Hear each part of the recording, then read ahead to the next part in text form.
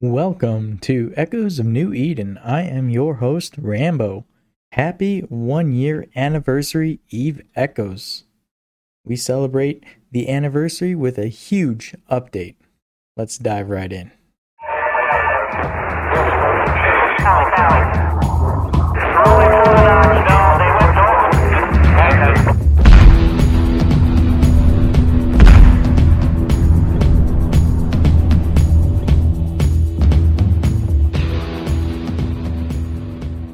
All right, I'm still looking for sponsors that want to sponsor the show. This would include running their own very special corp ad on the show. Contact me if you'd like to sponsor. If you haven't checked it out yet, I have a YouTube channel where I will be uploading special content on top of the podcast content. I have more plans for that channel, and I'll keep you updated. Got some exciting things planned for that. So this coming week, I had an interview with Sheev. He's an up-and-coming content creator for Eve Echoes on YouTube. I got to sit down with him and have a chat. We ended up running out of time and didn't get to all the topics that he wanted to cover. So we got more episodes coming in the future. We should see that episode sometime around Wednesday. No pressure, Sheev. No pressure. Last week, I talked about the GOAT Coalition forming to push back No and allies. Turned out that aged real quick, as literally the next day the GOAT disbanded. The reasoning seems to be controversial depending on who you talk to between SHH and Pantheon. Due to the time restraints I had this weekend, I was not able to do the roundtable or the interview I had lined up. So in this episode, I'll just go over the Eve Echoes 1 year anniversary update info. I actually watched it today because when it was live, I was unable to watch it then. Also, check out Captain Benzi's video on it. He had a great summary video on it from the anniversary live stream if you haven't seen that yet. I did get a couple questions as to why I wasn't on a live stream in the words from the players bit. And although I am an official content creator, however, I am not a senior content creator like those that you've seen on there. So maybe next year. So let's talk about this live stream. So on the live stream, they mentioned some interesting facts about Eve Echoes since its launch date on August 13th, 2020.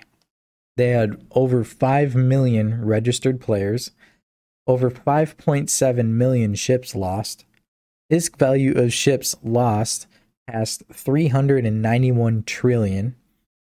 Over 3.3 billion NPCs were destroyed. Over 216 million missions have been completed.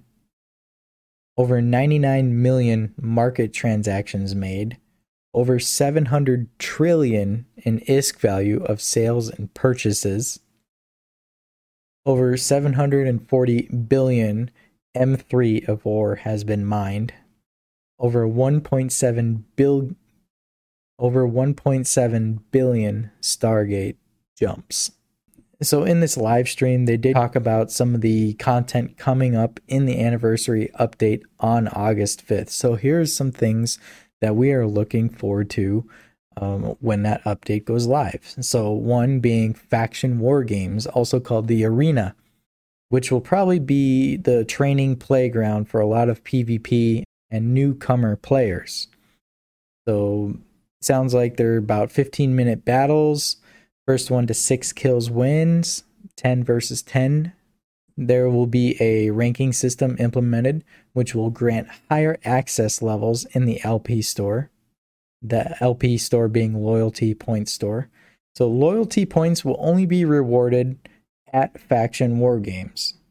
Loyalty Point Store will include nanocores, faction drones, Mortis Legion, and Sisters of Eve debris. A question was asked during the live stream, why haven't we seen Mortis Legion and Sisters of Eve ships sooner? And it's because Mortis Legion and Sister of Eve are not pirates. And the only way to get ship debris was by doing pirate anomalies. So they introduced this to bring those factions in. Players can choose from 30 pre-fitted ships.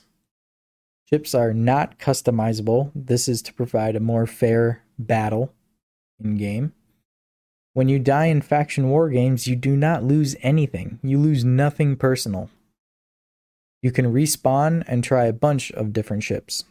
Special requirements to join the faction war games only include being tech level 5 or higher. You can only join solo, so no fleets, and I don't even think you can really play with your friends. From the sounds of it, everybody in there was chosen at random to fight each other.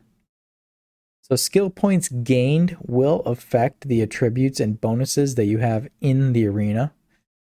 The UI will be unique to faction war games.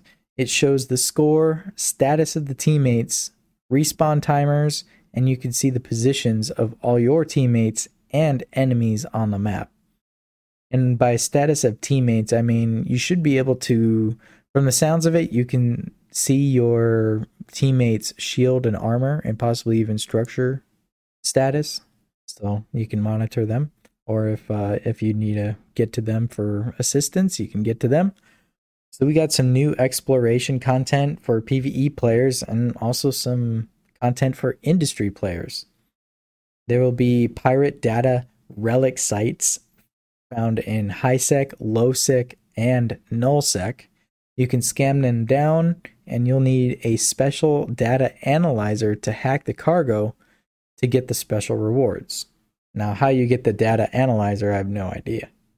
Some rewards include ship rig blueprints and a new item called an industry decoder. Industry decoders will be used for manufacturing and reverse engineering jobs.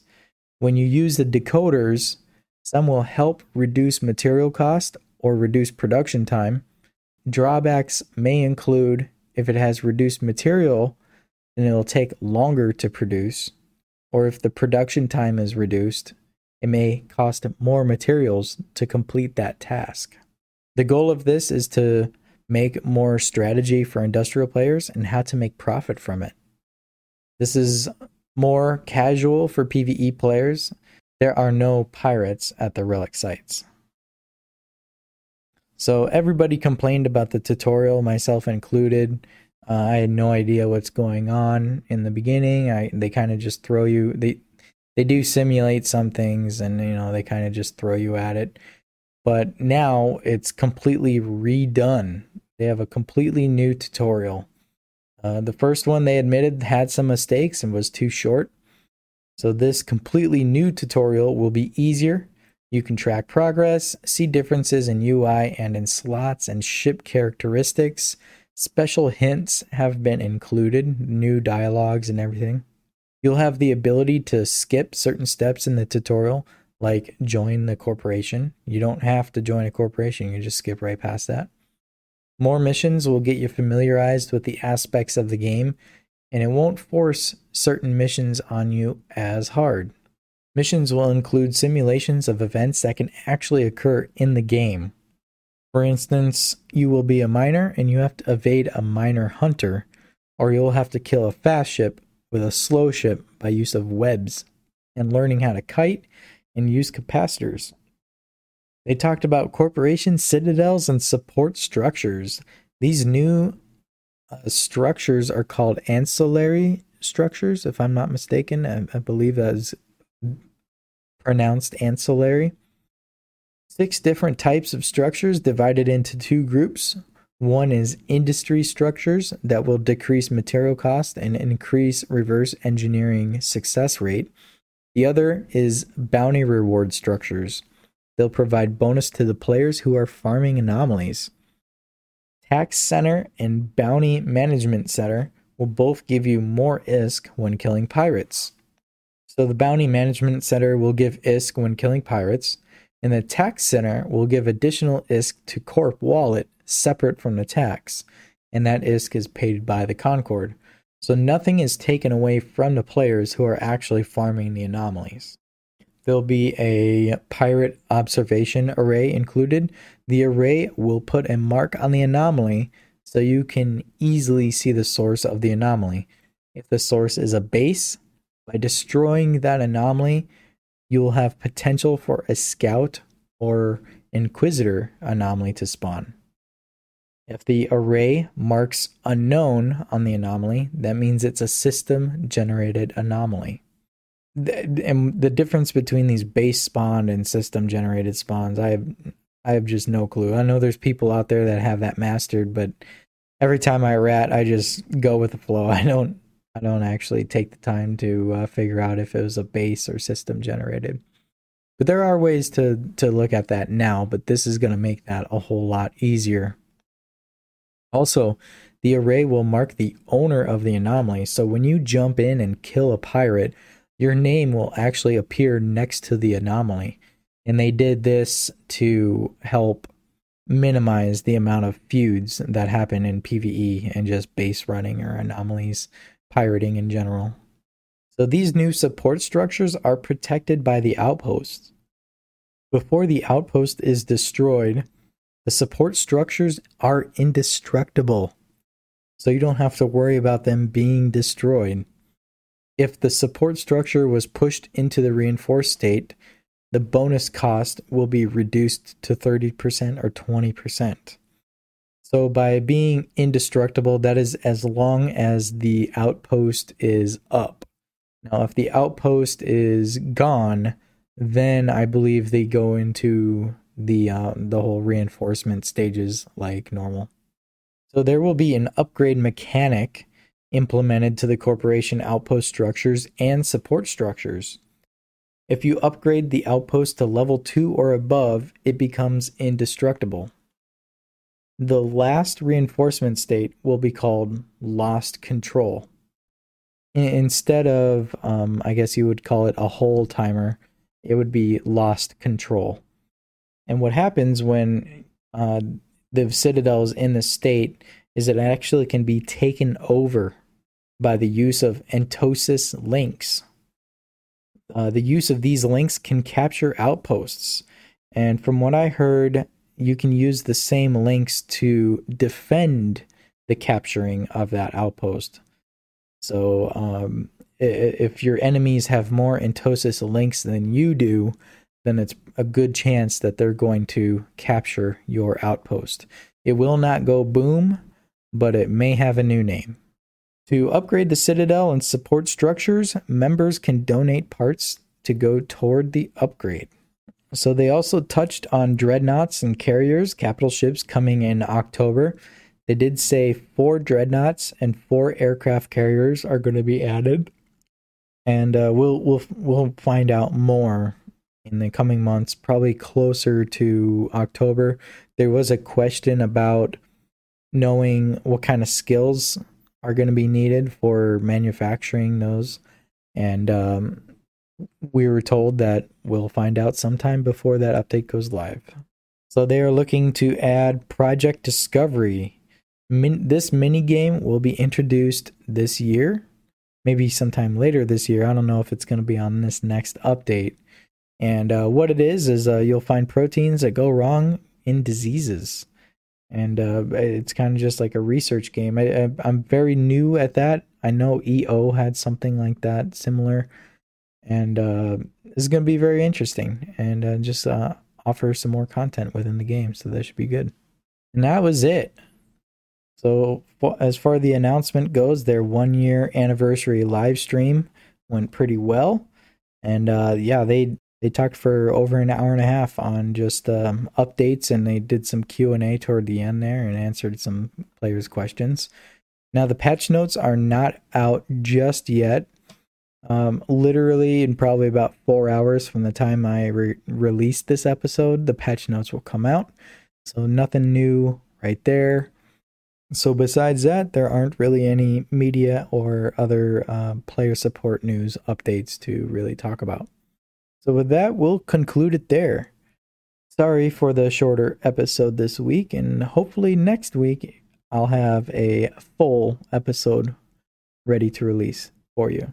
So if you like the show, please rate it and review it on Apple Podcasts or Spotify, and subscribe to my YouTube channel if you hadn't already, and I'll push some more content out on there. And if you wish, please join my Discord. That's where I do all my roundtable talks. I post all my episodes I have an updated guest list, and you can also post your own corp ad in there. And I'll leave that link in the description. And if you want even more Eve Echoes news and a deeper dive into what's going on in the galaxy, go check out my man Damon Zell over on YouTube on his show Echoes from the Front. That's where he goes over game announcements, patch notes, alliance drama, battles, and much more. So thanks everybody for listening. Take care, fly dangerously, and I'll see you next week.